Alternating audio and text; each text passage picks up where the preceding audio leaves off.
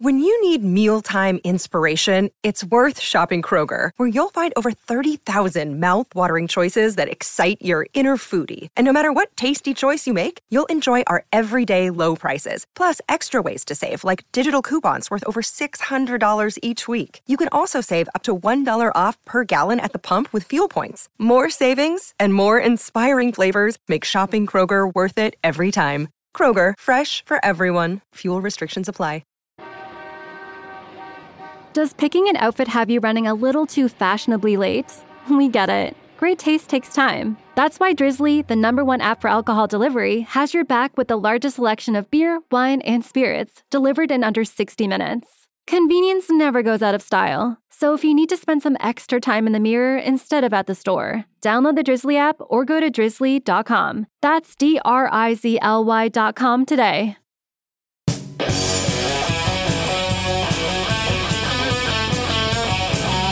You're listening to the Cobras and Fire podcast, part of the Decibel Geek Podcast Network. This week, we throw a Hail Mary and we bring in God's favorite band, Jesus Chrysler, to talk about all things Chrysler. So hang your rosary beads from your rear view mirror and crank it up.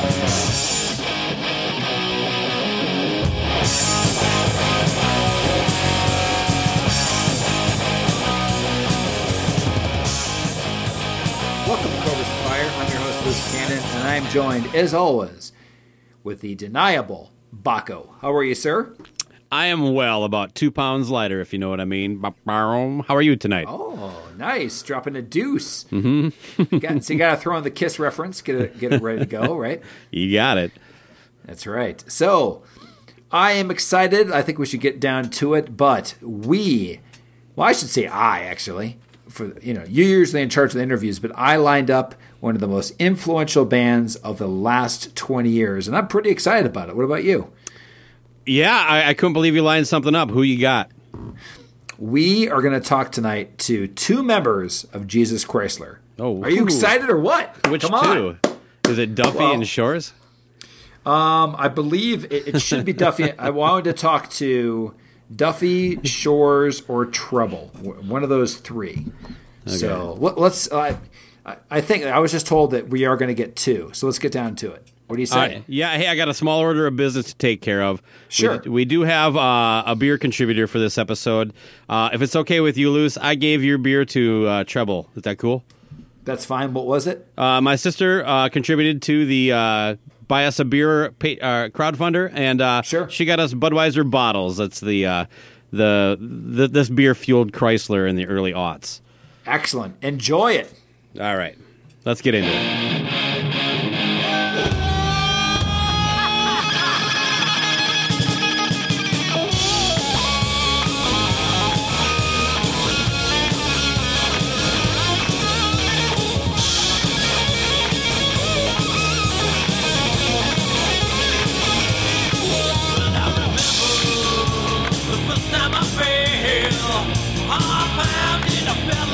She could see me and knew my name.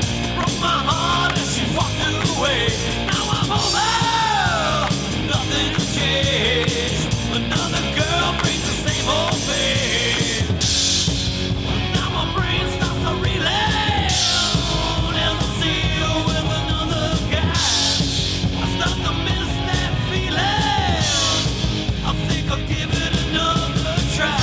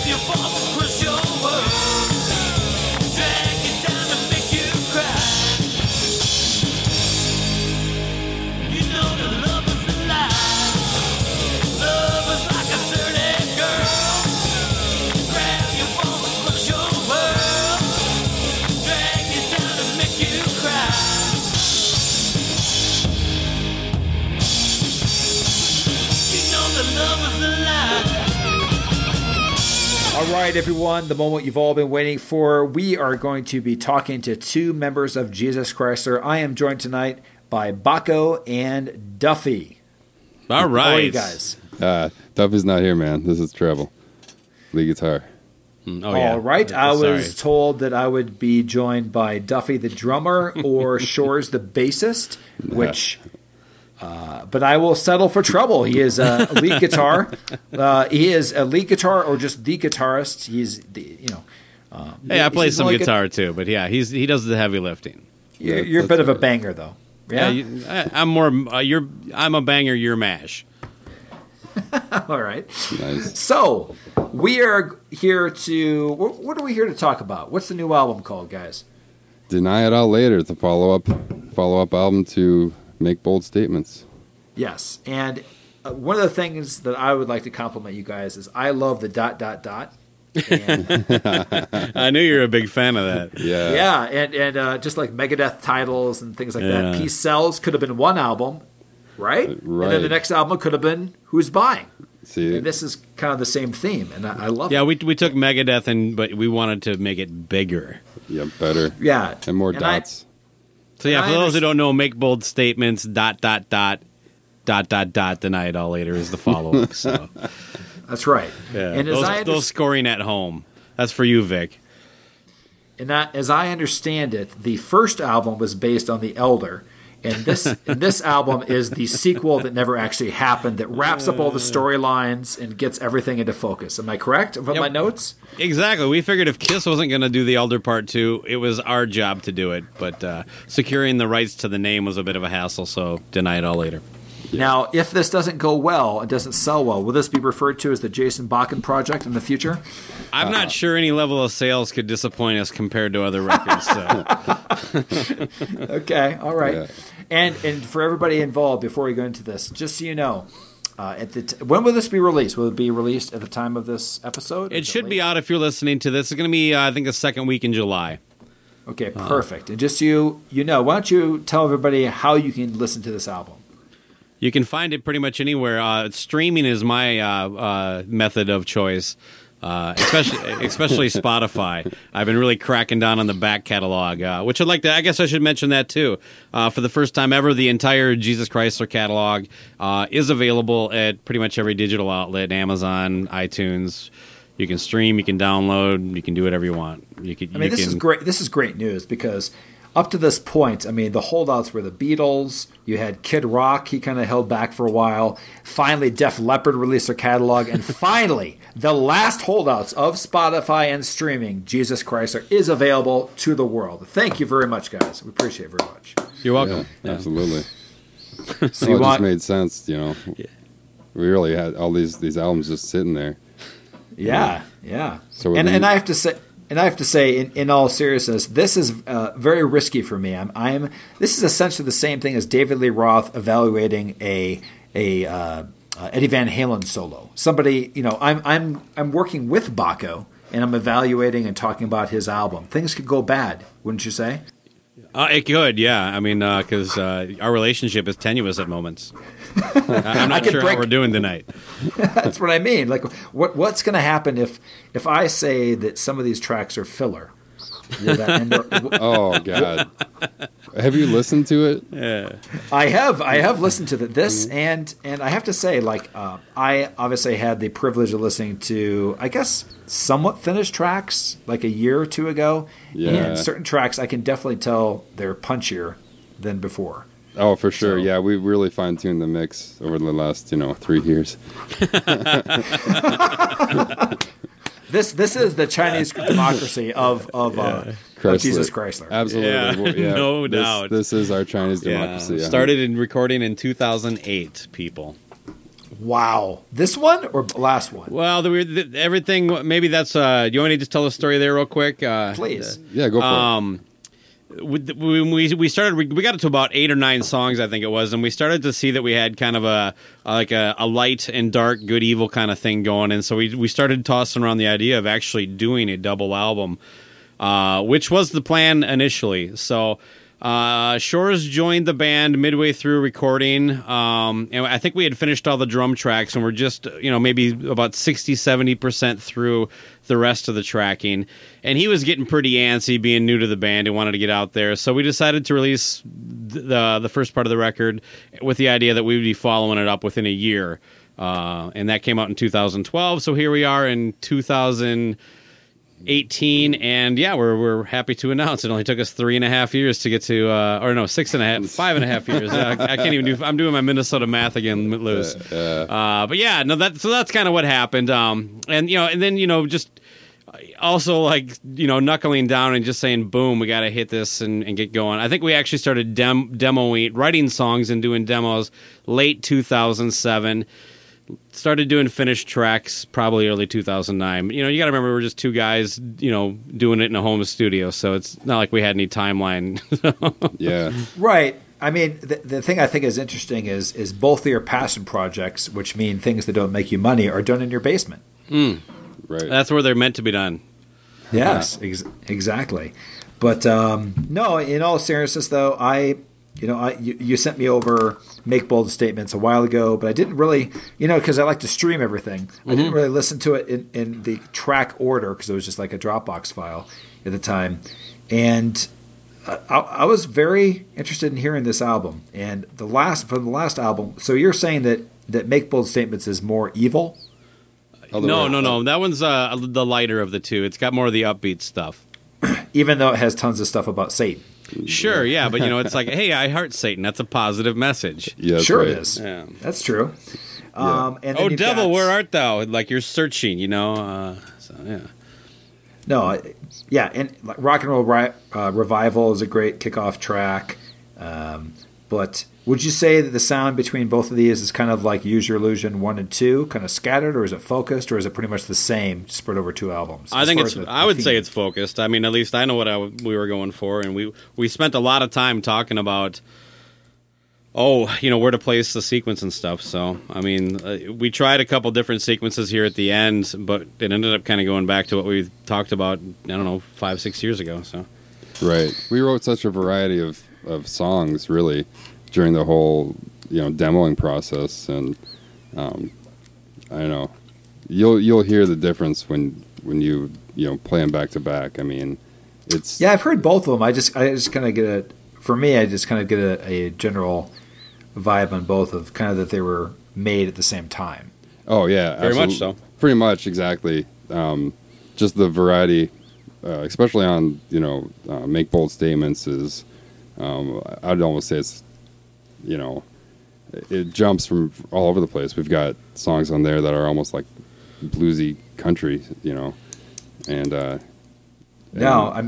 agree. Like, do you mind if we just play before we go into the new album? Can we play just a little bit of Rock and Roll Revival? Welcome back from the era of the ringside seats. You gotta listen to this man. It's got a crazy beat. That's the problem with problems. No one's looking up for you.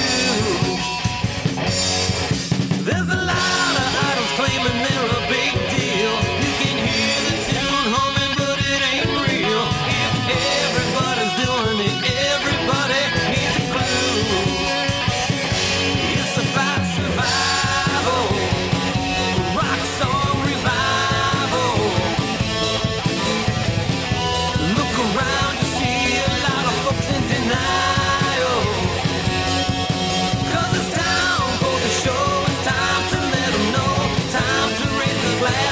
gods of rock and roll out of our brains. Yeah, we're feeling no pain on arrival.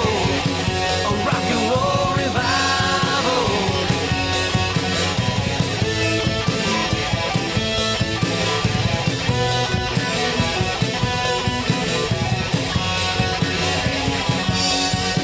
From the cold of the Minnesota. All right, so just before we go on the new album, again, Make Bold Statements, ...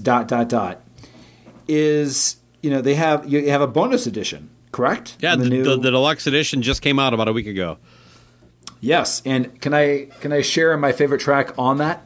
Yeah, why not? Yeah, let's hear As it. far as the past, you've got Dashboard Jesus, Third Ring of Hell, and then it's all these these demos from both albums, sort of. 'Cause there's like 10. You're talking about the bonus tracks? Yeah, none of those were Yeah. really finished. They were all written around that time. Yeah, if you got specific questions, I can answer it a little bit better. Yes, I would just like to play at least the chorus before we go into it of When I Dream. When I drink, I don't think. How soon I forget, leave no room for regret. When I drink, I get drunk.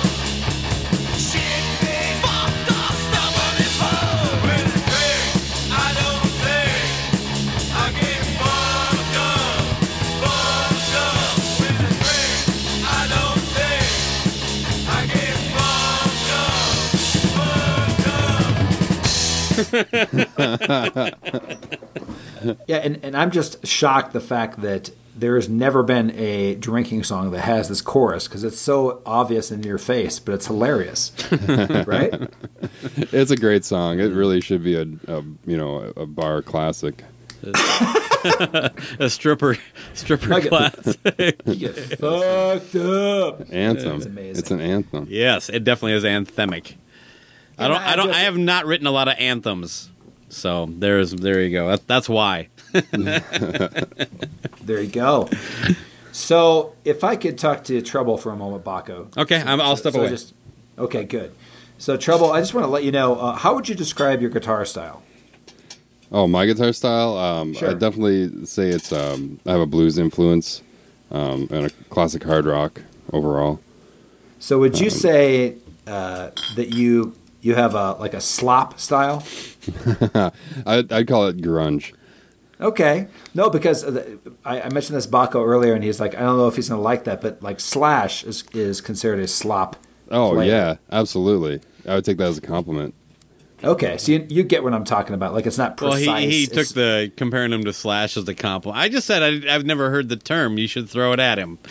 Oh, okay. No, it's, Have you if heard you look it anybody up. called a slop player before? I mean, other than like In a compliment? Look it up. It just means that you're not like a precise, like you're not like every single note. It's very, like you said, bluesy. It feels natural. There's a lot of and a lot of your songs. You guys actually saved the solo for the end, which I think is cool.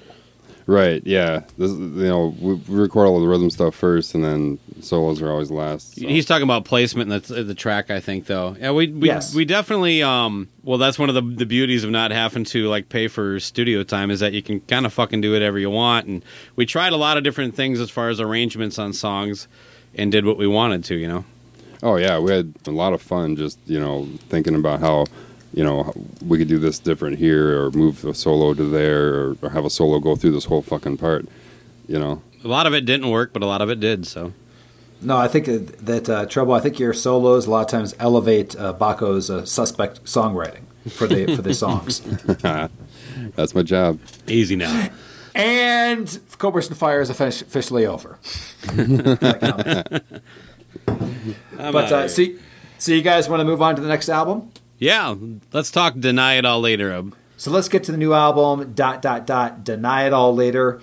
And if I could just kick it over to Trouble and ask, I know you guys said that you wrote a lot of these songs in 2008, but I know it sounds like they went over a couple of years. But how does that songwriting process start? Does Baco come up with a riff? Do you come up with a riff? Are the lyrics first? Kind of break that down. Oh, sure, yeah. Well, there'd be lots of times when we'd get together and neither of us have any ideas, and we'd just start from scratch, and and almost every time that would happen, by the end of the night we'd have a song. Not always a good song, but nine out of 10 times I'd say. That's a pretty good ratio. Yeah, definitely. But then there were plenty of other times too where both of us would show up with an idea already and build upon that. So it really was a really fun collaboration between the two of us. Yeah, I mean, it definitely was very collaborative to just be redundant, but. When a lot of times Dashboard Jesus from the last record, I just had that little 2-note guitar thing at the beginning and nothing else. And I remember Treble and Duffy we just squeezed in like an hour and a half session and managed to pump out most of that song musically in that time. Evil Side, the first track on Deny It All Later, I had just had that little acoustic intro and that was it.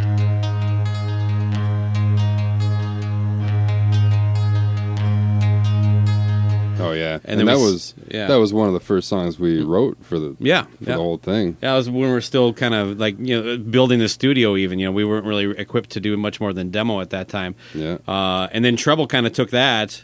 We built the intro, and I even kind of like recorded it before he showed up, and then he wrote the music for everything else. And if we're talking about that song real quick, I know that like we were up till about 3 a.m, and then you left, and I just kept drinking and wrote all the lyrics for it, and I had kind of like one of those like.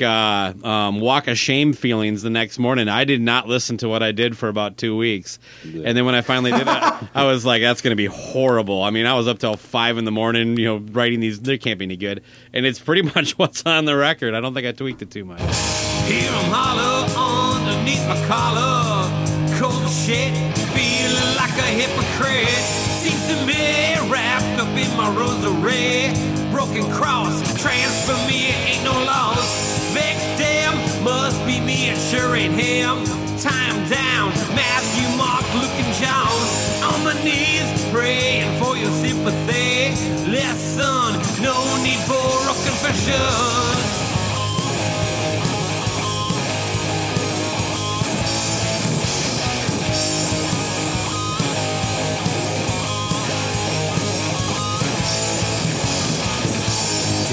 Possibly you will say there's an evil side of me. Come to me, you will be on the evil side of me. Possibly you will say there's an evil side of me.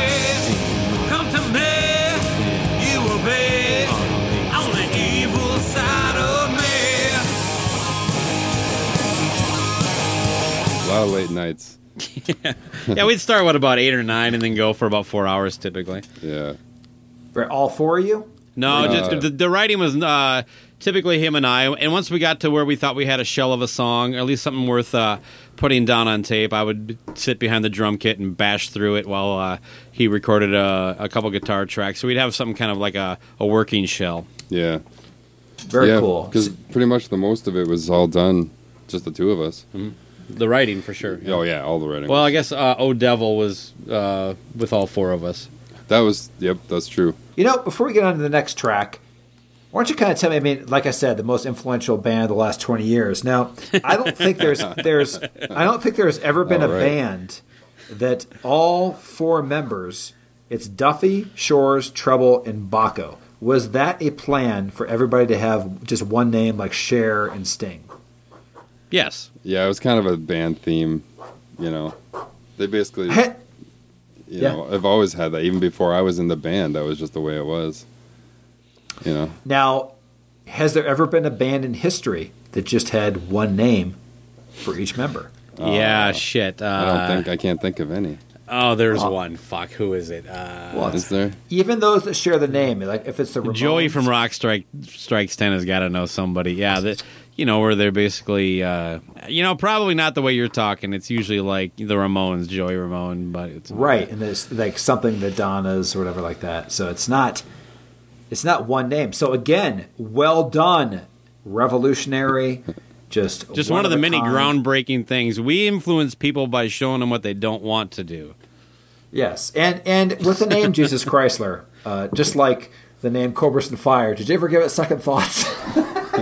I didn't. was out there. We were called Bloody Bed Sheets, and Oh God! we had a band meeting, and it was like these guys wanted to change the name for some reason. And I remember, like, I talked to our drummer at the time, Shags, and I just said he had mentioned the name Jesus Chrysler, and I'm like, fuck, I wish you would have said that before we picked Bloody Bed Sheets. So once we decided to change it, my mind was pretty well set that it was going to be that. No, it's a great pun, but it was kind of in the same era as like a Nerf herder and stuff like that, right? Or a Weezer, that kind of. Sure, You mentioned yeah. that at some I thought it point, captured the band decently. It's got, we do things tongue in cheek at times. I mean, we take the music pretty serious. A lot of the topics we get into are can be heavy, but if you watched any of our videos or anything, the way we play and stuff, it is kind of loose as far as having fun. Right. So can you guys kind of break down that 50 city U.S. tour you did back in 2000? Trouble, you got this one. Yeah. Well, it was. It all happened so fast, man. A lot I'll of do that. ladies, Yeah. a lot of crime, Yep. a lot of crack babies. Oh my God. So let's talk about the track Thin.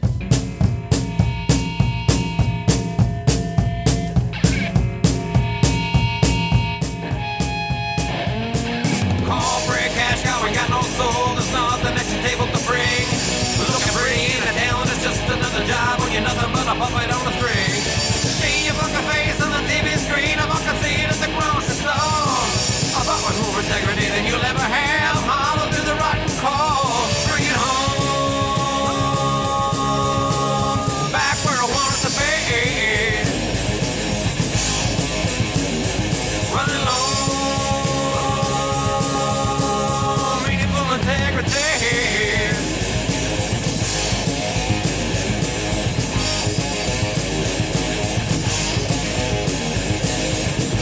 Is that Scott Bell? What you gonna do for a second act when say everyone around you moved on? Gotta dig deep in a shallow pool to find out that the talent is gone. But you can't lose something that you never had, only got yourself to blame. You're feeling pretty used, what do you turn to? Bitch, about the price to pay. Bring it home. Straight Alabama is all alone. Your demons just pitching a bed.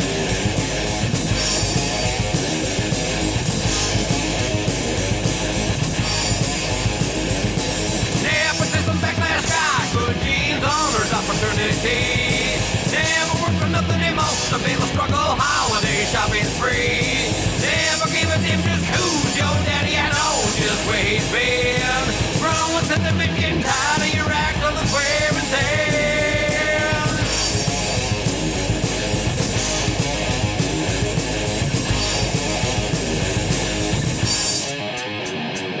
What is this all about? Going to the gym?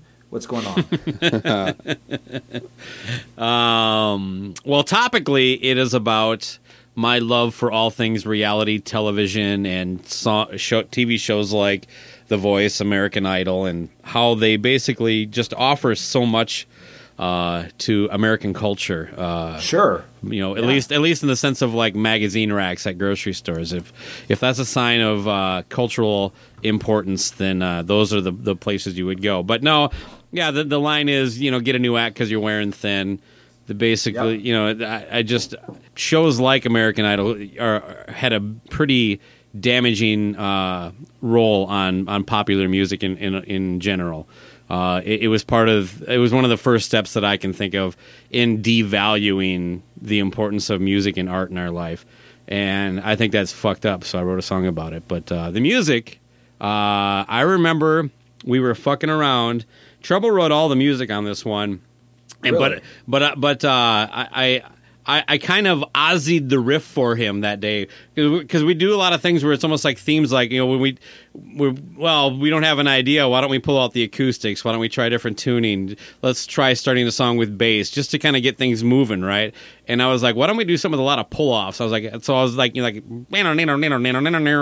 but you know, that was really all it was. And then he, you know, had his guitar out and he started kind of fucking around, and Yeah, it didn't sound like that.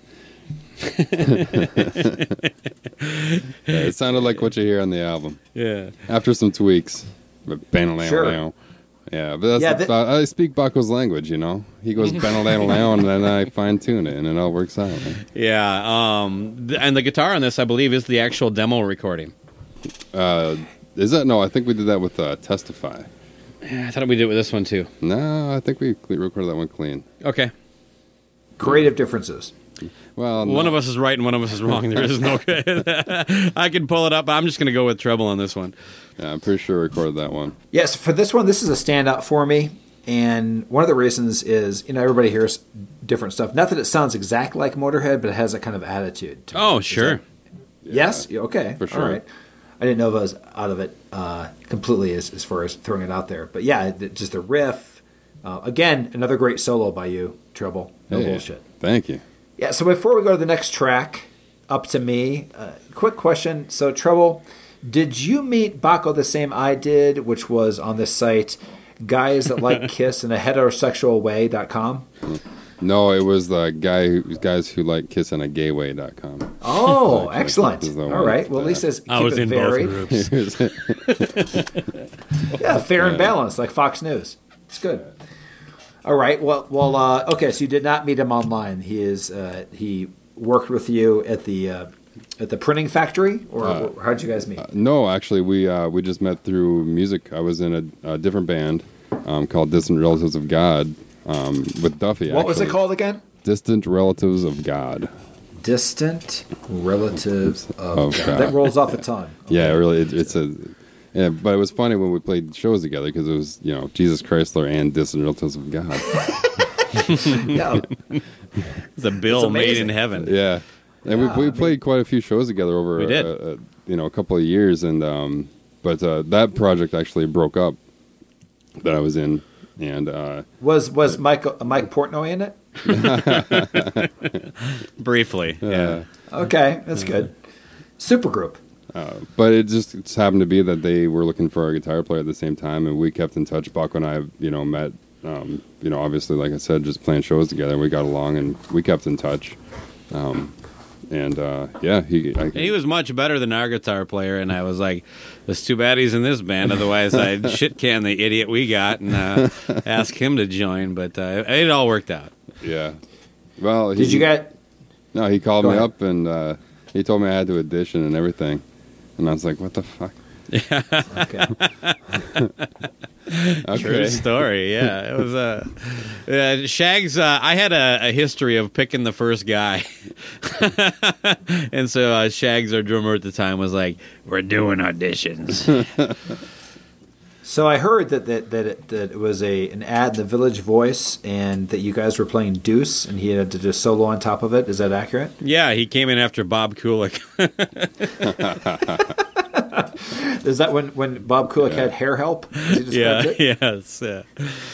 The only reason I Yeah. got the part is because Baco hates Bob Kulick. Oh, I'm kidding. I understand. He doesn't That's- hate Kulick. He doesn't hate Kulick. He just No, I likes me totally more. understand. That's basically a theme in the music industry. So let's go to Up to Me. I quit high school and had a bunch of babies, just getting high and living low. Working the drive-through ain't no way to pick up ladies. Somehow I'm still getting my pull. 8 hours on my feet, skin coated with grease. Wake up, work a double shift. There's a good chance I'll quit, walk out and throw a fit. Tell the boss I'm sick of this shit. When my brother gets home, hope it's not too late. I need a lift to the liquor store. If it were all to me, I could walk the world without any problem. Every day I could be just who I if it were up to me. Well, it was a real fun song to write. You know, it's got a lot of kind of raunchy guitar riffs, I'd say. You know, a lot of cool string bending, and it's a pretty heavy song, really. Mm-hmm. You know, it's kind of a song about being a loser.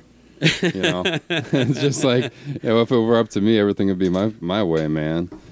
But if you listen to the words, you'll kind of get it. It's I like the opening line. I quit high school and had a bunch of babies. It kind of sets the tone for the whole thing, and it's a guy who's complaining about his parents yelling at him when he's 25. Yeah, he needs a lift to the liquor store. Yeah, you know, man, I'm so sick of this shit. I'm gonna quit my job. Can someone give me a ride to the liquor store? And I don't remember what inspired me lyrically, but it was story time with Baco on this one. Well, sure. I mean, it sounds like again, you guys were before your time. This could have been written. You could come up with a bullshit story. You could say this is written about that guy that had to go and get kicked out of his house in court. Yeah, that's what it's about, that recent thing. Oh, right. See, look at that. Once again. Yeah, no shit. They should have been playing that on all the news coverage. If it were up to me. Yeah. Seriously. It would have been like the soundtrack. I wouldn't have to move out of my parents' fucking house. Yeah. See? I'm here. See, next interview you do with Rolling Stone, just use these stories I'm giving you is the fake stories of how the song is written. Because we're actually doing that next. By the way, I've already kind of had to text him back and forth, say not now, okay? We are busy. Or just there's a difference between Rolling Stone, the magazine, and RollingStone.com. They'll interview anybody. But thank you, congratulations. I just give you a compliment and then you just take a big old dump on us. My God, this is the part of the album that is absolutely the peak of songwriting and album titles, and that is Stank Butt. Please elaborate on this song. Well, this was definitely a late night, all night writing session. We got shit-faced. And the song really reflects that. Everything about it, it's a dirty, grungy, bluesy, heavy, riffy song. It just sounds like... It sounds like you're sweating. Yeah. You know what I mean? Yeah, it's hot, it's sweaty, it's boozy. It's a little sloppy. Baco puked the next day. I definitely puked. The next day. It's beautiful. And what year was this? I mean... it would have been in that whole... all the writing was done between, I think, about 2008, 2010. So, okay. Yeah. All right. Yeah, but we were up all night on that one. Yeah. Yeah. We did not. I was now in no condition to be driving anywhere. Well, that wasn't the night that you stayed and you woke up with 160 texts from your gal, was it? Well, yes. All right. That was the one. You got drunk and got in a text fight with her and passed out. Yeah, wrote a kick-ass song, though. Yeah, whatever, man. Yeah, the lyrics are literally about being hungover. And that's all we were going for there. I lifted a little bit of melody from the Foo Fighters for the intro. Hopefully they don't hear it and sue for the money that I've made off it. Sure. And I got to go back to Treble on this. I have to compliment you also, Treble, because back in 2008, to receive 160 text messages... That had to be an amazingly angry woman because that's on a flip phone where you're using those buttons and all this shit. You cannot. For sure. That is, yeah, it was analog. It was good stuff. Yeah, analog style. But, God. It was. Once this Budweiser sponsorship pulls through, though, I'll be able to pay for that. Yeah. Yeah, I mean. Yeah, no, I forgot about that. It was like the texting was a little more expensive back then, too. Oh, yeah, each one of those cost 5 cents or something. They're the plans. My God, so well done, Treble. You're making a girl go so crazy you get 160 texts. Now that is a man. Come on. Yeah. Give it up. Right on. Thank you. Stank Butt. Sweat is flowing from every pore. It's 100 degrees in the shade. Drank too much, I'll drink some more until they tell me I can't play. Nobody wants a Libra, so baby, I'm switching to Cancer. Where I come from, it ain't no habit, babe. It's just the way that you're made. Ain't no abuser, just what I'm used to.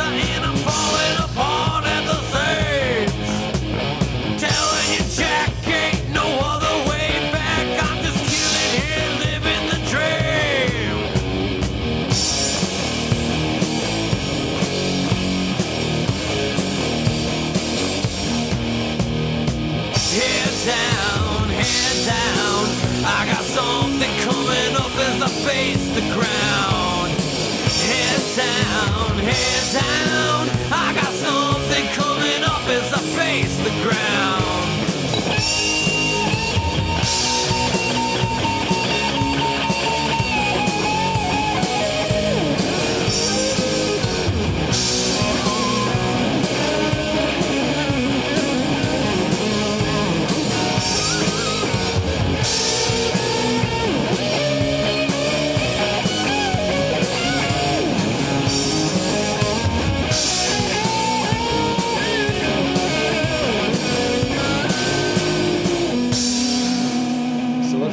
To the next song, and that is the amazingly titled "Blow." Is this a play-by-play of the Johnny Depp classic? That's fair. It is. It's about cocaine. What do you want? It is. Treble, how did this come about? Did you have like the bass line written, and we built around it after that? Yeah, we actually, that was one of the ones where we started with just noodling around on bass, and the whole thing kind of... And Duffy was there at this point when... Duffy was part of the writing this one. Yep.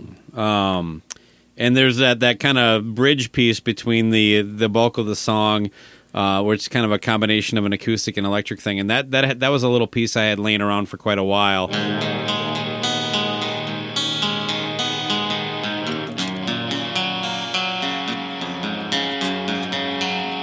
We tried fitting that in, and it fit good. And then you kind of came up with the ending too, if I recall. And then we decided to drop it down like a full step, I think. That's right, yeah. So it's like super heavy.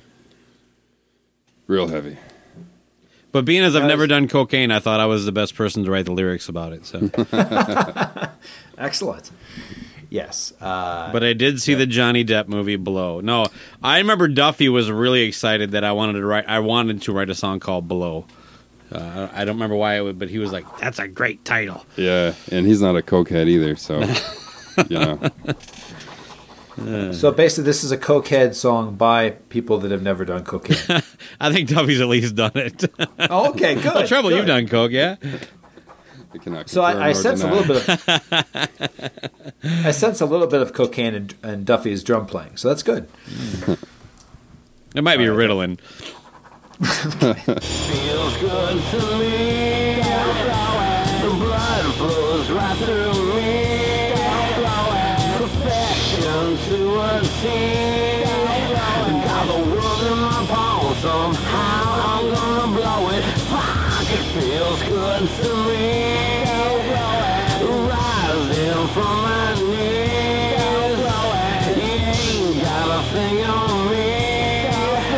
Got the world in my palm. Somehow I'm gonna blow it, blow it, blow it, blow it, blow it, blow it, blow it, blow it, blow it. You start a band and you call it Jesus Chrysler, and you get everybody together and you actually say, okay, we are going to go and try to play shows. And I've always been, the fact that you're dedicating your time to this, and you know that maybe you're not going to make much money on it and everything like that, but you're doing it out of passion. How do you solicit and start contacting clubs to actually get you to get in there to play? This is a serious question. Yeah, it sucks. It's probably a little easier now with everything connected online. It might be a lot easier to get blown off, though. I don't know. Treble, what do you got? Yeah, it's a lot of door knocking, really. Just with making phone calls and like just other bands and making friendships. Yeah. Because I don't know what it. I know that the scene in the Twin Cities at the time was very much the guy who would book the bands would actually only book one band, and then he would say, "You fill the night. We need 3 more bands." Which is, to me, kind of a shitty way and why the music scene kind of sucked around here. But so yeah, you would network a little bit. We rehearsed at a place called Cooler Sound, which had like 30 other bands. I mean, about 28 of them were, and then there was us and this girl singer band. But no, we actually got to hang out and meet a lot of bands. We did a lot of kind of heavy, kind of thrashy metal shows as we were almost like the lighter act in the middle of the day of the show or something. Metal Fest. Yeah, Metal Fest. That was a good one. And Jackson, what was the Jackson Mille Lacs thing called? That was a different metal fest. Yeah, I was gonna tell you what, we did a lot of metal fests. They were Yeah. called something. Yeah. Yep. That was fun though. So what about? In the beginning, was there any pay to play bullshit at the club? Like pay us $50 Nothing like you can- that, but there was a lot of getting stiffed. I mean, and it's kind of sad that I remember we did a show. Our first club show ever, this has just been right before Treble joined, we were only guaranteed 1 tap beer for each member of the band, and they stiffed us on that, and they asked us to play a double set. And it was Easter Sunday. So you're telling me that you and Anvil have the same manager? Pretty much, yeah. I'm telling you, there's no extent that people will go to fuck over a musician. Think of that, though. 1 tap beer. Yeah, That- and there was for all only, we were four a of you. 3-piece at the time. Yeah. Okay, so that is maybe $1. Oh, yeah. Now, it probably would have been $1.50 if it was the kind of beer that I like. I was gonna say on the flip side of that, we did get paid in all you can drink beer plenty of times too. Yeah, there is. That's good. That's true. There's been times where we played a show with maybe 6 people all night, and the bar, basically, They lost money on us. I mean, every band has stories like that. If you didn't get out there and play to nobody, you never really were playing. See, that's always dangerous, though, because it's like as soon as they do that, they turn on the tap that way. It's kind of like you're at the old country buffet, and you're like, I need to get my value. Like, right? Yeah. You know what? I think. I know I learned my lesson at least once. You? Oh yeah. Well, you see, if you look at photos of our gig, at those types of gigs, like just behind the amps, there's like stacks of beers. Just, Yeah. ready. For the most part, we kept it in check. There was a couple disasters that you kind of wake up and go, that's not how you do it. You party after the show. So, I mean, I think I could have 2 beers a set if we were doing a 3-set night and not have to worry about anything. But and then I could, do what I wanted afterwards. All right, so I'm going to go more in depth in a little bit about that, because I do have some questions about this. I'm always fascinated about just getting out and getting in any club and how that progress works. So let's go to the next track, and that's track 6, Swim Fin. It's called Swim the Witch. Well, then you are a bad typer, because I have your file here, and it says capital SWIM, capital FIN. Swim Fin. Hopefully which I that love. gets Is that about a corrected shark? before the album's released. But yeah. Can you imagine it? It's a Swim hilarious title, Fin. though. Oh yeah, Swim Fin, because it's the finished version of that song. Mm-hmm. We had a lot of working titles. Yeah, they were much more ridiculous. But All right, there's like a song called something about my dehumidifier Yep. being awesome. I think you named that one. that was me, yeah, because we didn't have a title for that. Was fuck, I have to edit this out now. Yeah, I mean, it might have been Stank Butt, honestly, but No. God, it really doesn't matter that. But No, when it I was doesn't going matter, back and yeah. trying to pick out tracks for the deluxe edition of Make Bold Statements, I came across just a ton of. I don't even remember.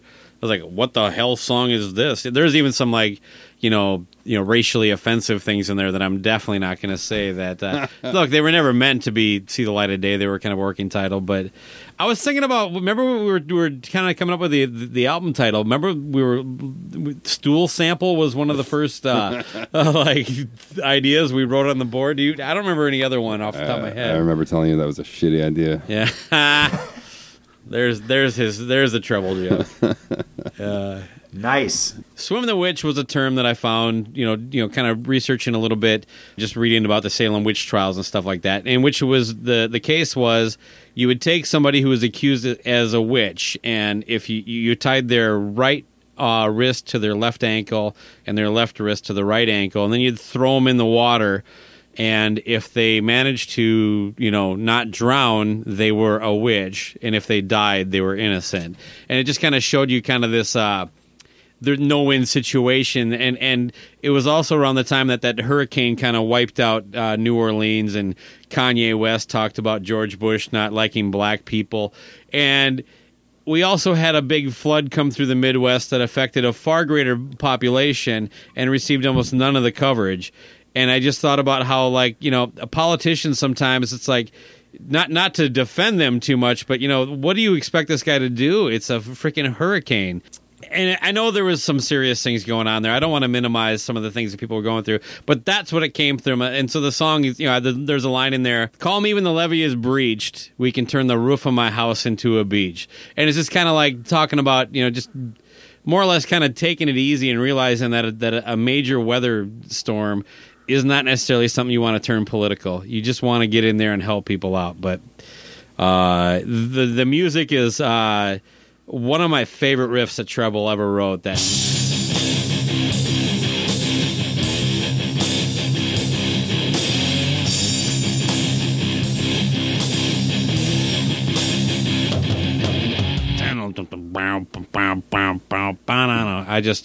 I don't know. Speaking his language there again. Yeah, I think you came up with without me Ozzy in it for you, but yeah, but you do a good job with that. Now I'm Beavis and Butthead in it. Yeah, it's got a Beavis and Butthead. I love that song. I remember it took me a long time to write lyrics for it. It was just we basically had the entire song recorded, and I couldn't find my voice for it for a little bit, but once I did. I do think overall that song knocks it out of the park. I ain't crazy about the mess that you live in me. Brainwashed as a baby, they couldn't bring you back around. Left alone with your own device. Something in your head just ain't right. You feel the aftershock.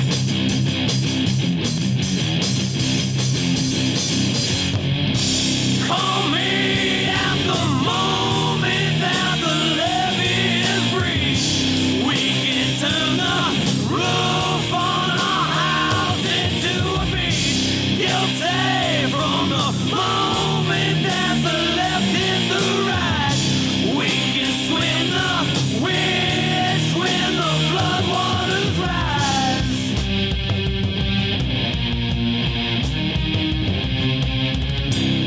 Yeah, that's a heavy riffer, and that one we tuned down for too. So Yeah, it's that was extra. tuned down day. Yeah, that was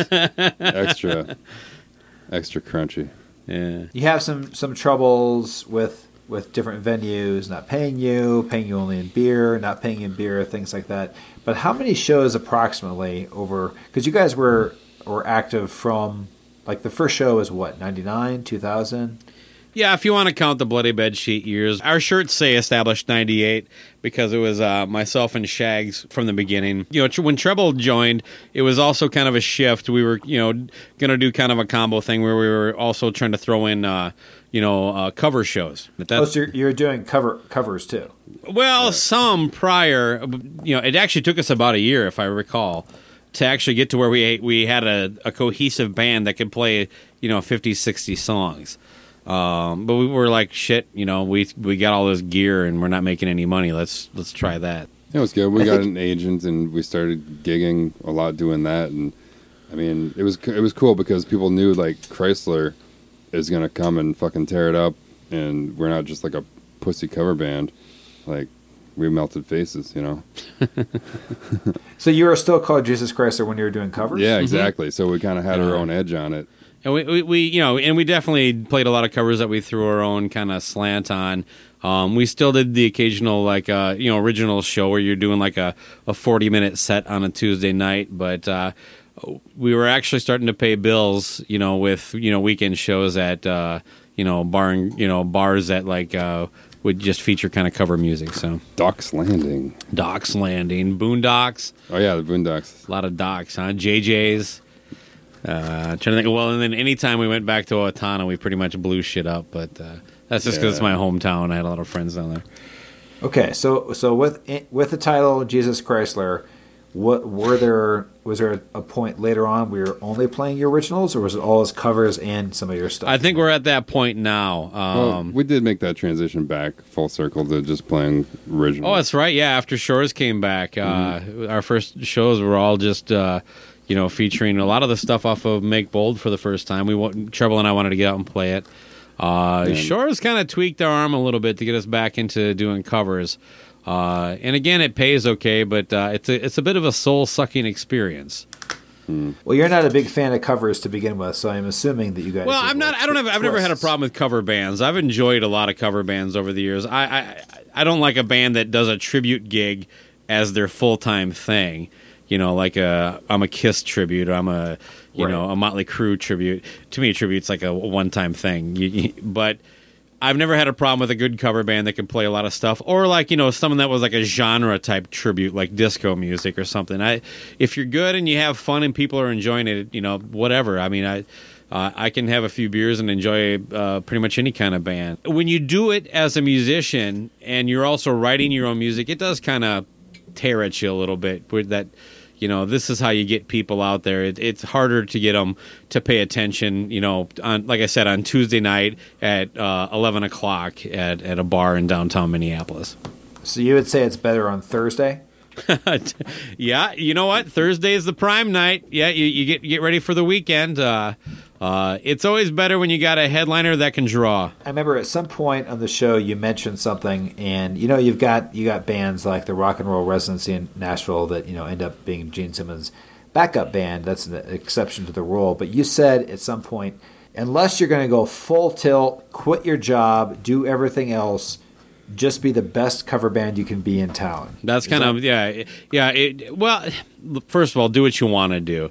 But yeah, if you're not going to basically say no wife, no kids, I'm not going to put myself in a financial situation where I have credit card debt, car payments. You need to be in a city like Los Angeles, Nashville, Chicago, New York. If you're not willing to do that, then yeah, you know what? Get your full-time job, get your finances in order, become really good at what you're at, and then just, be the best goddamn cover bar in town. So I came across that thought a little late in my life. So, Trouble, your thoughts? Yeah. I just opened a beer. Yeah. Are you for or against that statement? Oh, I actually agree with pretty much everything Baco just said about it. I mean, it's fun, but it is soul-sucking at the same time. Like, the whole cover band thing, that's what we're saying, right? Well, and then like, if you're not willing to commit full on, basically. Oh, yeah. I mean, again, it's easy to say now. I mean, it wasn't easy to make that decision, but that's kind of the point. When you're 20 and you're unattached and you don't have debt, it's not easy to just pack up and move away from your family and your friends and just dive into it. But the people that succeed, that's what they do. Right. You got to go all in. No other job. You don't make it big living in your mom's, house in Medford. Right. Yeah. Yeah, especially if you're going to try to be just an artist and not do the cover band thing and make money, like, seriously, good luck. But honestly, things have changed so much with that, too. I'm not sure what the fucking answer is now. Just become Justin Bieber and hope Usher finds you.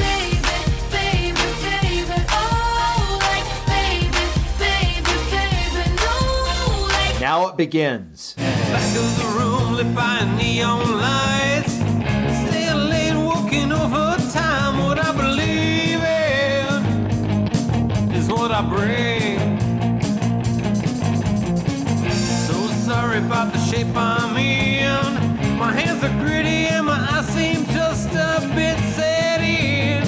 But I'm alive tonight.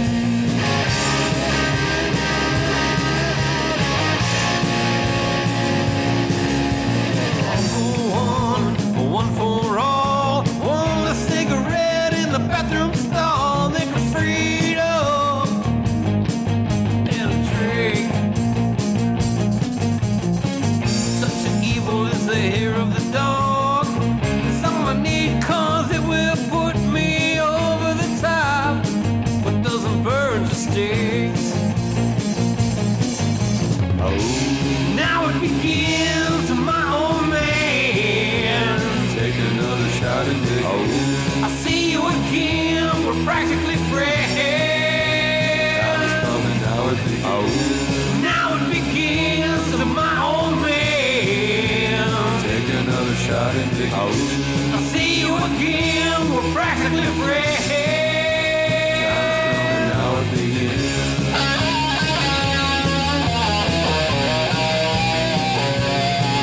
We wanted this to be the last song on the record just because of the name. Just to confuse people. That's good. Yeah. Like it should be an opening track, right? Well, We went back and it's forth on that too, because the Yeah. evil side, is the lead track for the evil side of the double album. But Oh, I forgot to mention we wanted Evil Side to be 6 minutes and 66 seconds long, and that's too long. when we got back, to where we're actually doing the final mix, it was like shit. I mean, I really would have to just that whole drone. I would have to throw another 30 seconds of that on there. Like, that's. it was a bit ridiculous. I love the idea of ending a record with a song called "Now It Begins." It's just not a great record closer. It just fades out too. When you hear it, it just fades. Yeah. It just keeps going and going. So of these tracks so far, which ones are filler? Trouble? Hey, did I mention this podcast? Or this band was sponsored by Budweiser tonight. Cold, crisp, beautiful Budweiser. Excellent. Okay, that's his answer to filler. Apparently, the filler on the record is Budweiser. Do you know what filler is, Trouble? It's not things that fill you up. Like, Oh, man. It actually is a term. It's a term. Like I'm teaching a lot of stuff tonight. Slop, guitar player. Tonight. Filler. Banger. I've heard of filler. I've heard of bangers too. Yeah, but we got that from our boy Sean McCoy. This album That's right. It's is the first time I heard that. all killer, no filler. There you go. Okay, excellent. Coming up right now is I'm not sure if it's my favorite song on the record, but it's my favorite chorus because it is so ridiculous. Was it "Swing on My Axe"? Is that the chorus? Spit the on lyrics? me. Yeah. Spit on me. Take a swing on my axe. Yeah. Yes. The track "Spit on Me." If there is a misogyny alert, we have to play it right now. Sit back, relax, take a swing on my axe. Now we're chopping wood and you spit on me. Sit back, relax, take a swing on my axe. Now we're chopping wood and you spit on me. It is just everything you'd want to have in an offensive song, but the chorus is amazing. And I have to say too, I'm not even sure if it's Kiss-like or just a hooky ass chorus, but I'm going to go back on that real quick. For somebody that's has a Kiss obsession as Baco does, and what are your band? What's your band? Trouble are you in there too, or is it just like another band for you? Yeah, I'm definitely not a huge Kiss head like Baco is. Not even Okay. close. Okay. Actually, Well, he's rubbed off on me as far as that's concerned. I've become more of a Kiss fan just by being around him. Osmosis. Can you imagine that? Yeah.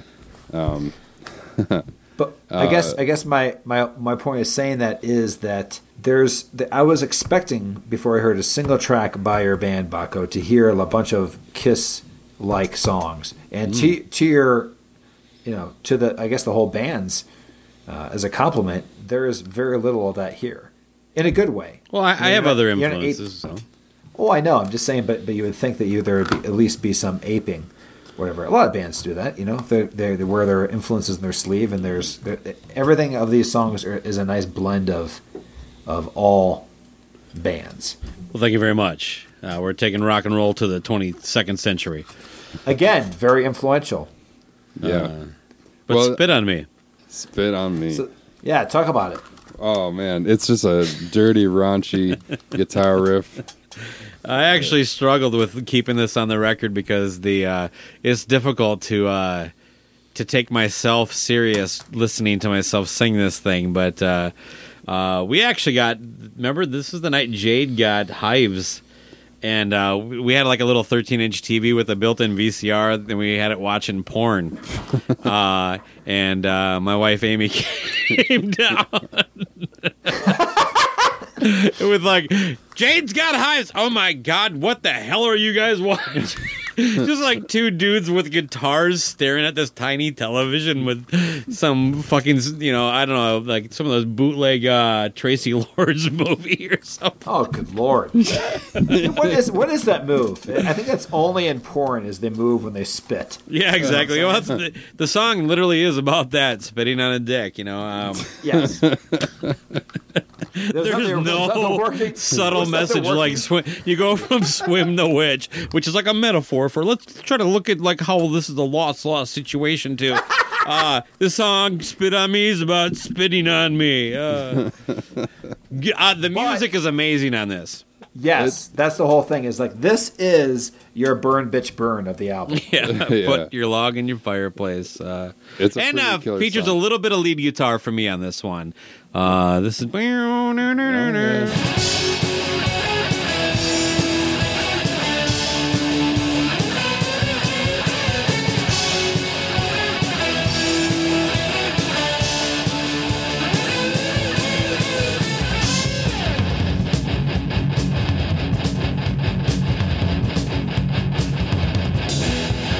I really love you, baby, but you don't mean shit to me.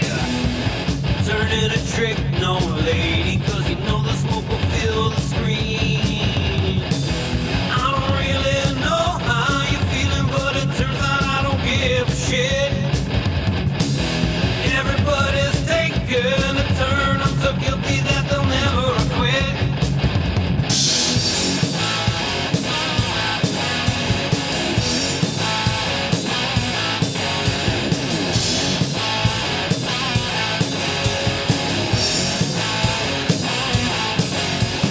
Sit back, relax, take a swing on my axe. Now we're chopping wood and you'll get on me.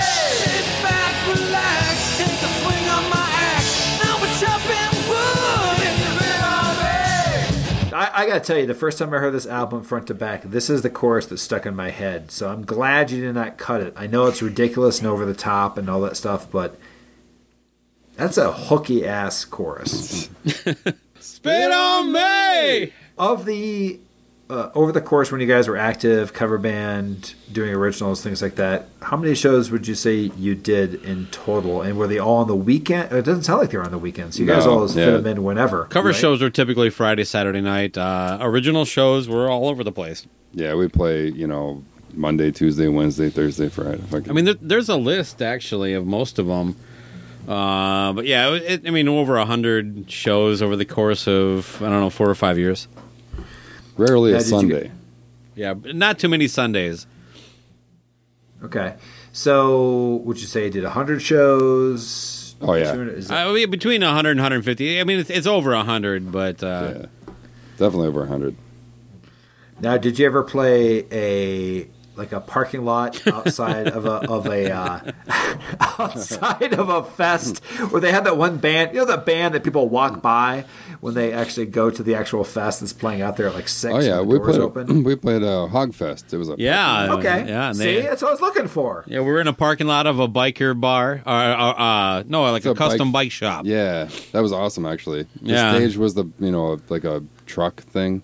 It was like a hay trailer. Yeah, some kind of truck thing. It was awesome, except for where the bass player was standing was like a 45-degree angle, and Shags was like hanging off the back of that deal. Yeah, it was a rickety night, but no, we've done. Oh, that's definitely one that kind of sticks out as kind of an oddball because, and like the bikers would come up and they would be burning their back tire until it popped right in front of the stage. Yeah. And then they'd walk it away and somebody else would come up and do it. And apparently that was like a almost like applauding. Yeah, they thought Were you required to play Ted Nugent that night? We probably played Cat Scratch Fever that night. I'm sure we had did. to, I'm right? sure we Yeah. did. We did. We did the Pantera version though, Yeah. Ooh, that's good. just to I like feel that. better about ourselves. That's cool. So, any other gigs? I know you played. You mentioned you played whatever the back. What's the back door of the 11th? Oh, First Avenue. Yeah, we played 7th First Street Avenue. entry. Patti Smith was headlining the main room, and we got they did like a random draw for all the local bands, and we actually got the headline and actually benefited because that was the after her show was done. So all these people walked over and watched us. And Oh, very cool. So, what's any other specific? Like that was cool. what about we did a New Year's gig at the only bar with nobody in it, and one of the employees got drunk and started throwing pepperoni at us, and oh yeah, and like they had us turned down to where I could literally hear the picks hitting my string over the guitar coming through the amp. It was like they So you're didn't saying want that- us there. Yeah, it was I don't know, why did you book us? They ended up paying us. They gave us a check signed to Jesus Chrysler, like, Yeah, $600. Or, yeah, okay. You never did Jesus Chrysler LLC or anything? Well, our manager was supposed to handle this stuff at the time. It was the first. This place was just kind of goofy and stupid. They didn't want to be there. They actually asked us to stop at midnight so they could watch the ball drop. Say, yeah, they wanted to watch the ball drop on TV instead of listening to us play the Happy New Year fucking thing. And even the sound guy, when we walked in, he like warned us. He's like, "I'm going to tell you right now, they're going to ask you to turn down." We hadn't even unloaded. Yep. Yeah, it was a good sign. Oh my God. But that was the worst gig ever, probably. And that was like the only time it's ever been that bad. No. Yeah, we're only telling about all the Nightmare shows, but they're the funniest. That's true. Yeah, well, sure. And I just said the best part of that story is the fact that the check was written out to Jesus Chrysler. Now, can you imagine that you actually went to form a corporation and you went to apply for Jesus Chrysler LLC and it was already taken? Yeah, that would suck. Who the hell is naming their company? Julian Gill squatting on it. Did you buy JesusChrysler.com? We did. Oh, actually, .net. And someone was squatting on that and never used it. Somebody was actually on the .com? Yeah, and you went to it and all it said was Jesus Chrysler is coming. And that was it. There was no info. You have no idea even if it was a band. It was just, that's all it said. It could have been some weirdo. Ooh, that goes into the next thing. Have you ever had any letters from or to that really weird, evil version of Jesus Chrysler that's on Spotify? Like, No.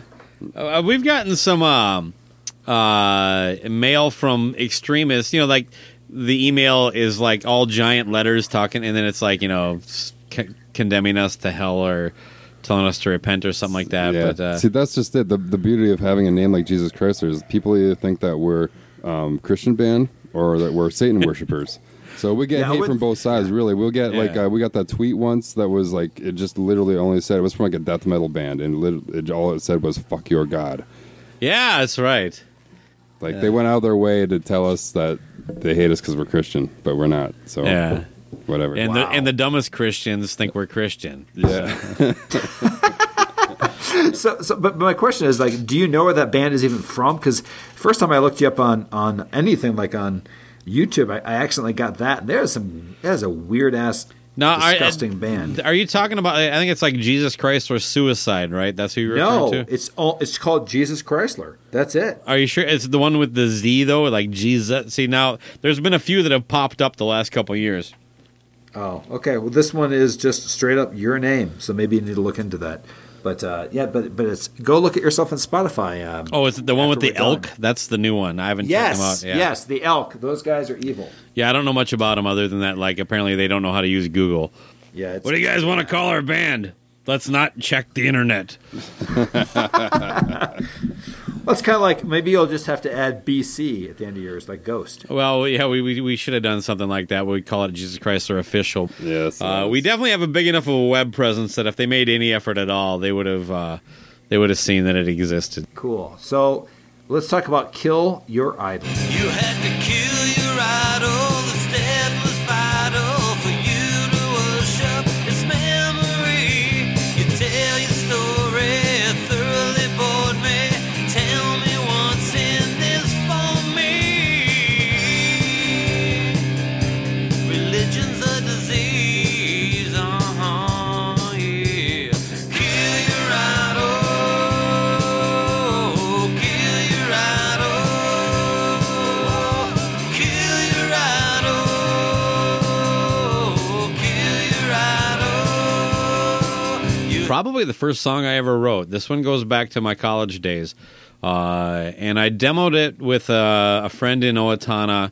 Well, demoed it is a strong term. We recorded it with his boombox. And I don't know, I just kind of sat on it for a long time. And digging through some ideas, I realized I like the song a lot. It's pretty down and dirty. There's not a lot to it. It's a quick hitter, about 2.5 minutes. I think on this one I recorded all the guitars and just brought treble in to put a tasty lead on it. Sounds about right. Cool. Anything else you want to say about that one, Baco? I got the title from a Rolling Stone picture I saw of Axl Rose. He was wearing a T-shirt that said "Kill Your Idol" and had a picture of Jesus on it. And for whatever reason, I thought it was a good song title. Took it from there. No, that's perfect. I mean, they always say that. No, that's perfect. I mean, they always say, "Good artists create, great artists steal." So well done. Thanks. Yeah, whoever came up with that shirt, you're a big influence on me. All right, well, moving on. We're on track 10, and that is "Where Are You Now?" Separate from the real world, I don't want to know. Left here to fight for myself, girl, you know it's cold. From the day that we first talked, I held the flag, not knowing all the things you never had. Couldn't stop you from believing I'm alive. I love it when there's nothing left but treason. I still hear the words you say. So tell me, where are you now that I need you more than ever, baby? Where are you now when you swore that you'd leave me never, baby? Oh, where are you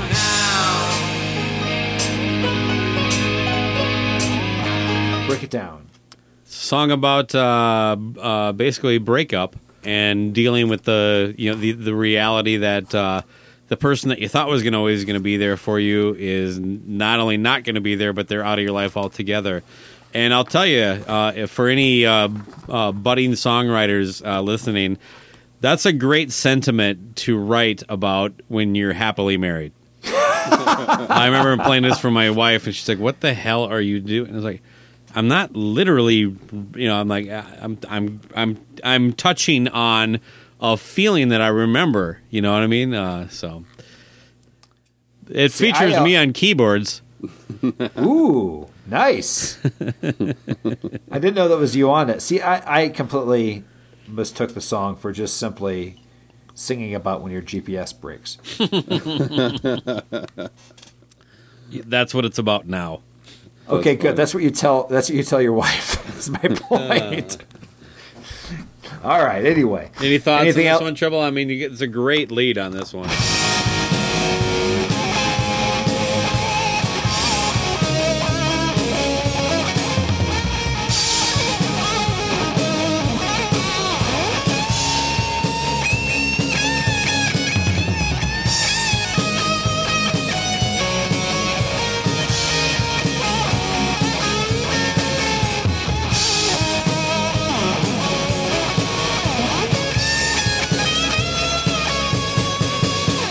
Just another one of those fun, collaborations between us where we really just knuckled down and, created a killer song.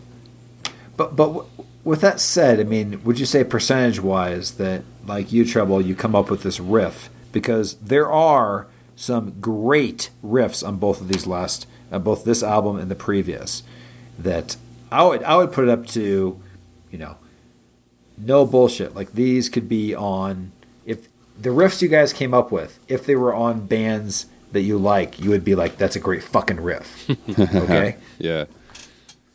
I mean, that's So my question is, did a lot of these songs, what percentage of the songs were riff-based versus sitting down and hashing out the ideas? I think. Oh, that's a good question. Yeah, more of them are, I think, riff-based, really. Yep. A lot of the times, the silly songs like "Spit on Me," that was kind of like the riff and the whole theme of it just worked, But a lot of times, we just come up with the music, and just come up with killer riffs. And I mean, for the most part, the lyrics and melody was my role. That's not entirely. That's not 100%. I mean, Apricot's Tomorrow was a complete song that you brought. Right. Everything from lyrics to melody to the music. I think this album has a heavier percentage of guitar parts and music that Trouble wrote than the first one. I would say this one's probably about, I don't know, 60-40, 70-30, somewhere like that. Like Kill Your Idol, I wrote pretty much all of it. I think Where Are You Now, the body of the song was musically written by me, and he came in and kind of added some color.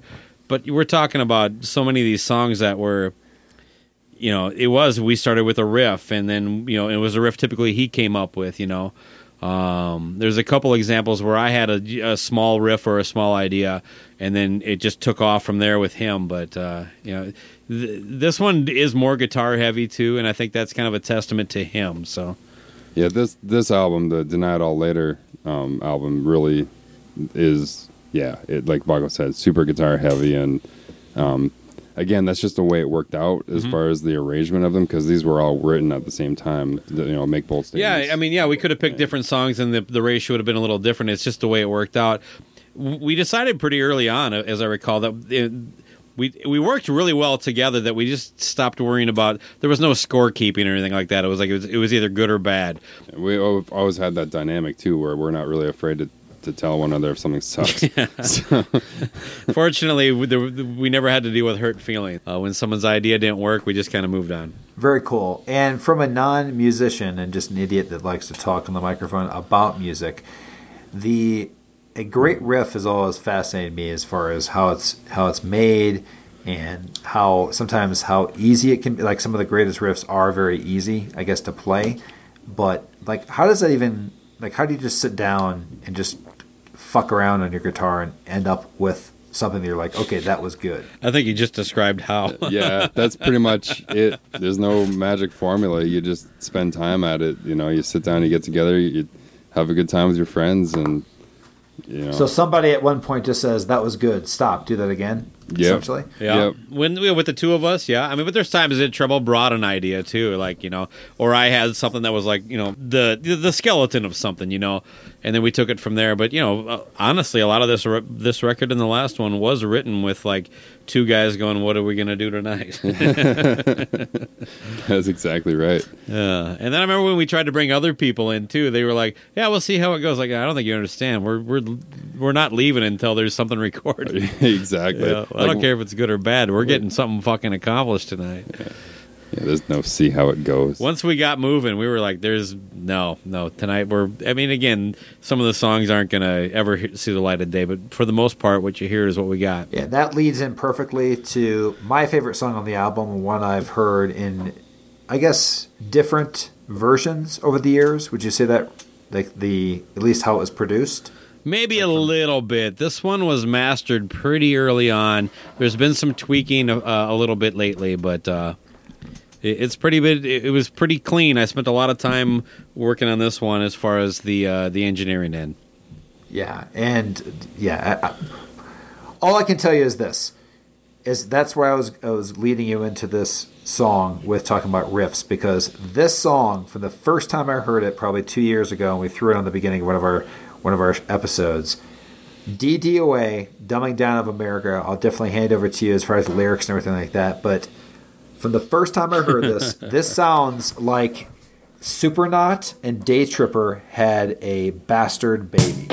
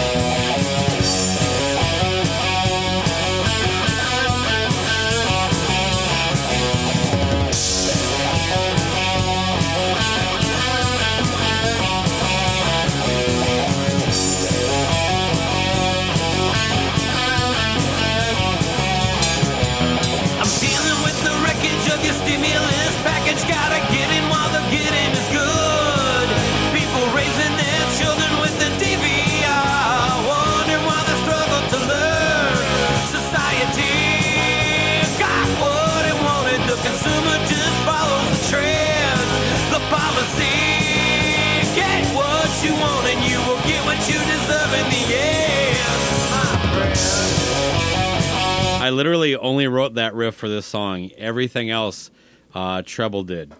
Okay. And that's all I had. Yeah.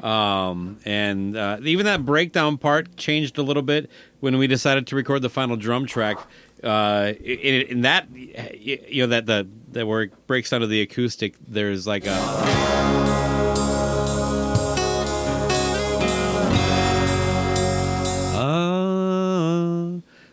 That had no drums on it when we initially demoed it. But when you and Duffy were working, trying to get the final track on the drum track, you guys kind of changed that up at the last minute, and it was a brilliant move. It was, yeah, definitely one of those moments where we were like, hey, wait a second. We can do this just that much better. I was like in the other room, like pressing start and stop on the record, just surfing the internet, I'm sure, on my phone. And hey, by the way, Baco, we want to do this. Wasn't even listening. But it worked out, yeah. Again, it's a great track where the riff is probably, I've always loved the riffs that are like, it's like a 10 to 12 second riff. That's why I think about like a Day Tripper or a Supernaut that just, I mean, the first minute and a half of this is that, and then combined with the drums, whatever the fills are right there. I don't know. It's a great, like, if that song was just that riff in the beginning, it is like an intro to anything. It would be great in and of itself. The fact that it has the lyrics that I'm sure you're going to go into in a second, on top of great guitars by Treble, and just the structure of it takes it. This is a standout track. That's it. I'm not going to stop gushing over this. But the point is, as you can see through this episode, I will tell you if I like a song or not, but this song is incredible. Nice. Thanks, man. Yeah, I think this is a pretty good marriage of how Treble and I kind of come at the guitar. It's almost like, you know, we're both running at each other, and this is kind of what you get. I remember that riff, though. It was very important in my head, and it turned out almost. It's always good when the final product sounds like what you want it to sound like. I wanted the riff to be the chorus. Like there's no actual words or lyrics. The riff actually kind of gets your brain going in the same way a chorus would. I can see that. As it gets stuck in your head. That's what I'm saying. The riff is a, like, you're right. It's the hook. But I had no idea what to do with it other than that. And so Treble came up with the verse parts that we're getting it into here. So that was great. But the lyrics, you know, kind of touch on something that I've felt a lot. And that is how we've just basically like dumbed down America to the point where, you know, that's the way you succeed. I think when you listen to it, I mean, I use a lot of big words like quotidian. Oh yes, you know. So and you know, I definitely whipped out the Rob Halford thesaurus for this one. So very very. Treble, what are your thoughts on this? You did so much heavy lifting on this thing. It's amazing. That riff was what sparked the whole song. You know, from there it just kind of just blew up and went with it, man. That breakdown part too, with the clean guitar, and we did that with an acoustic. I'm amazed that it sounds as good as it does, considering, you know, like how much we're a couple noobs in a basement with a Pro Tools kit, you know. Yeah. Well, funny side story on that is, like, there were times when we thought our demos were better than the finals, you know. Hats off to Paul Stanley, beat the demo. Yeah, right. We kept saying that. Had to play that beat the demo game. This brings us to the closer of the album, and that is, it's an interesting title. It's Z, capital Z, and then Gusto. So you want to break that down? Treble, do you remember why we called it the Gusto? I mean, I do. I'm just curious if you do. Oh, I definitely remember. Okay. It was the only...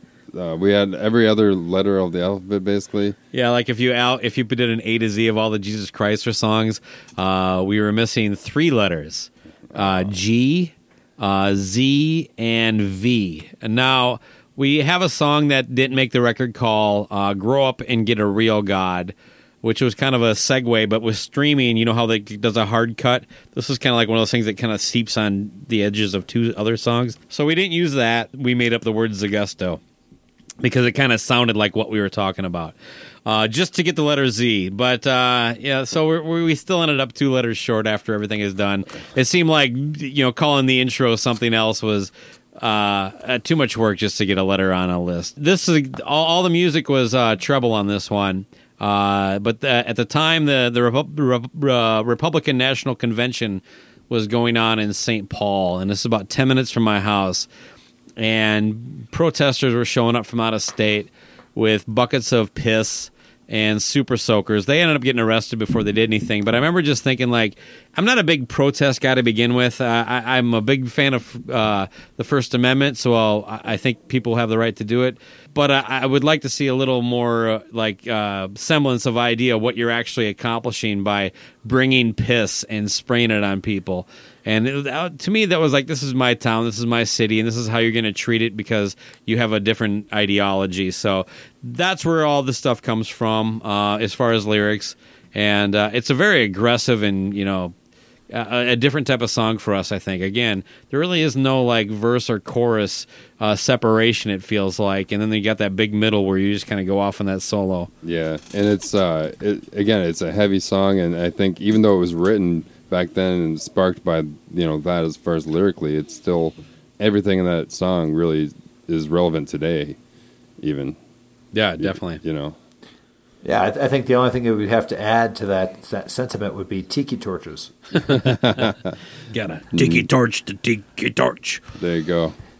Do you know what I'm talking about or not? No, yeah. Absolutely. Yeah, 100%. Oh, yeah, the protest walking around. Yeah, I gotcha.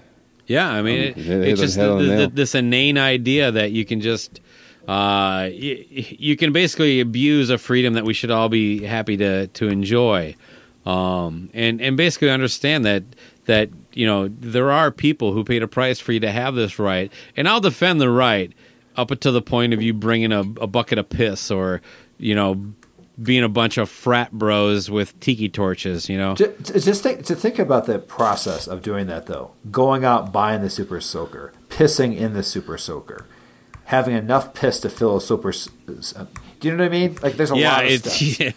It's At some point, there's a lot of steps during that process where you can say, this is a dumb fucking idea. Maybe we just assign. Yeah.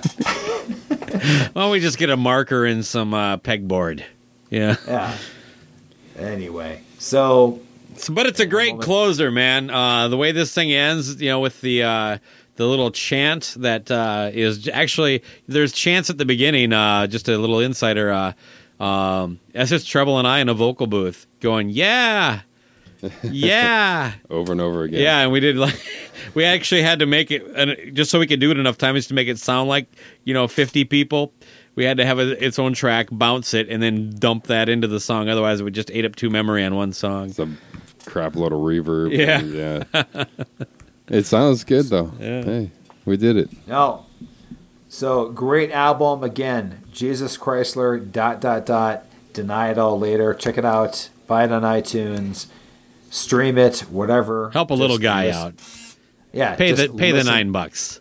It's worth it. Just listen to it. So I'm going to just throw it to you guys. Closing remarks on this album. I just have to say that. So before we get to closing remarks, I just want to say, you put a band together, it takes time. You're going in your crazy ass basement and you're hunched over playing guitar. Is anybody too tall down there? Are you hunched over? Is Shores? Everybody. Shores is the tallest. He's 6'2" or 6'4".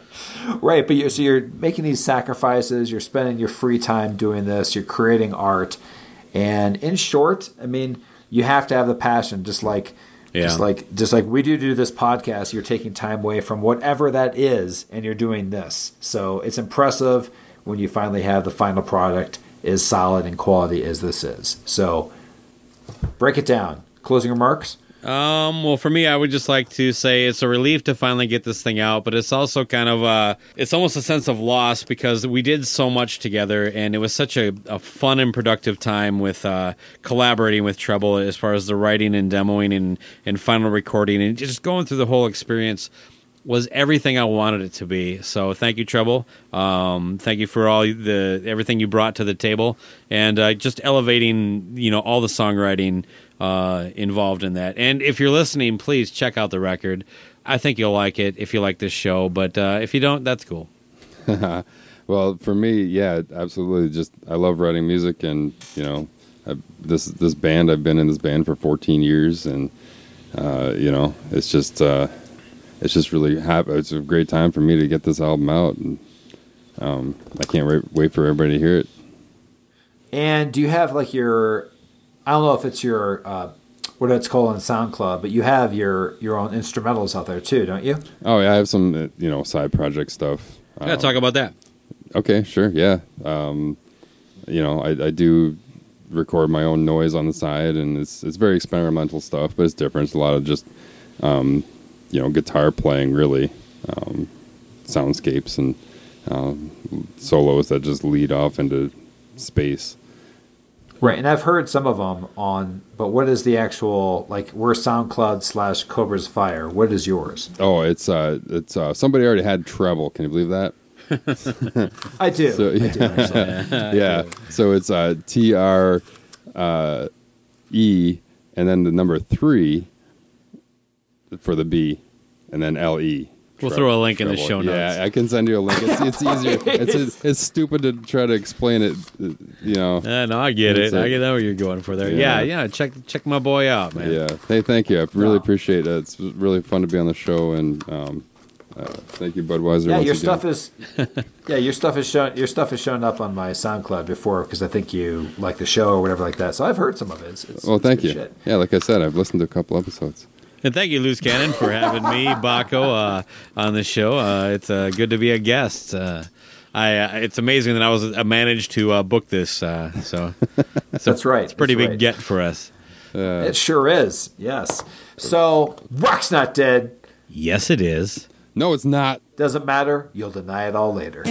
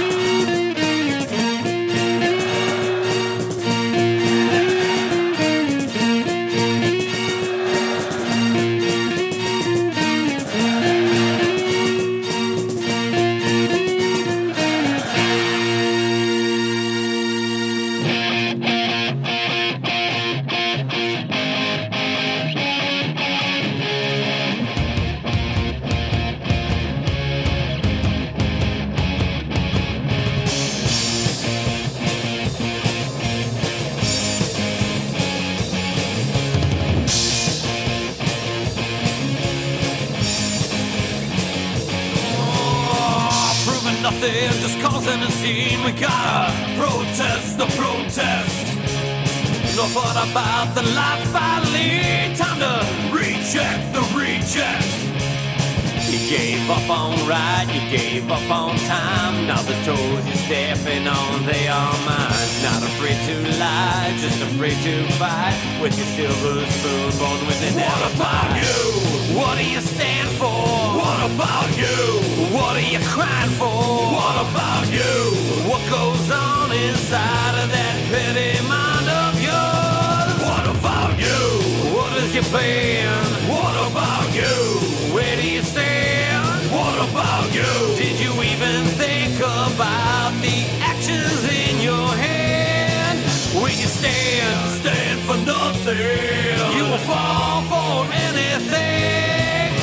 Stand for nothing. You will fall for anything. Everything you say, everything you do, don't you know it's all fuel for the fire?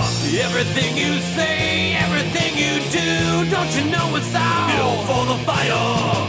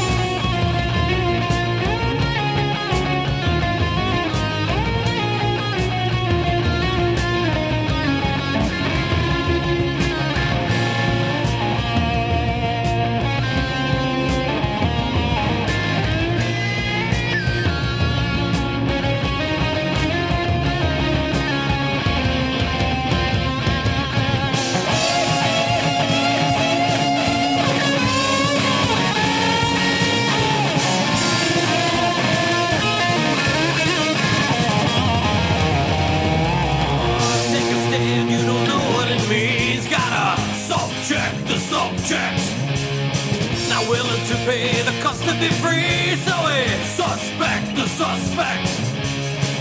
Just look behind and you will find that Lady Justice, she is blind. Not wrong or right, not overnight, not solving nothing with what about you? What do you stand for? What about you? What are you crying for? What about you?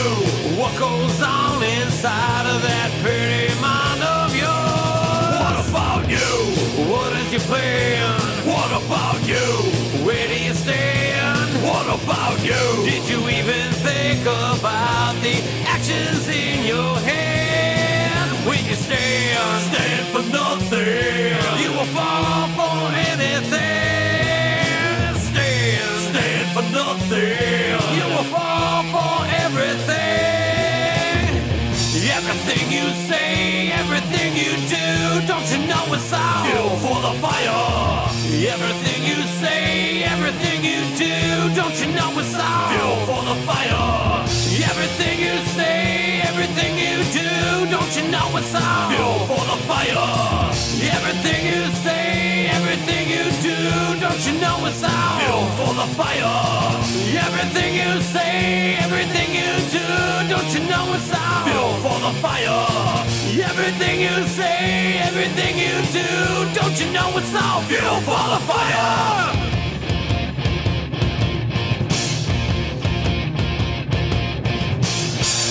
Yeah, so You got a in pretty general- heavy nose whistle going tonight. Me? Yeah. Yeah, it's like a bird in the fucking studio. My nose? Why didn't you fucking tell me earlier? It's NFL draft season, and that means it's time to start thinking about fantasy football. FantasyPoints.com features industry-leading experts and prognosticators using proprietary hand-charted data to help you score more fantasy points. FantasyPoints.com is the place to go for whatever kind of fantasy football you play. Whether you play fantasy football, daily fantasy sports, or do a little bit of everything, Fantasy Points has the meticulously researched content to guide you to victory. And why wait for the fall? Fantasy Points also covers the new spring football league, the UFL. Join the guru, John Hansen, Scott Barrett, Joe Dolan, and other massive names in the fantasy football universe with an exclusive offer. Use code Pantheon for 15% off any Fantasy Points package, including the all-in package, with access to every article, tool, and data nugget that Fantasy Points has to offer. That's FantasyPoints.com and code Pantheon for 15% off at Fantasy Points. FantasyPoints.com, code Pantheon. Score more fantasy points.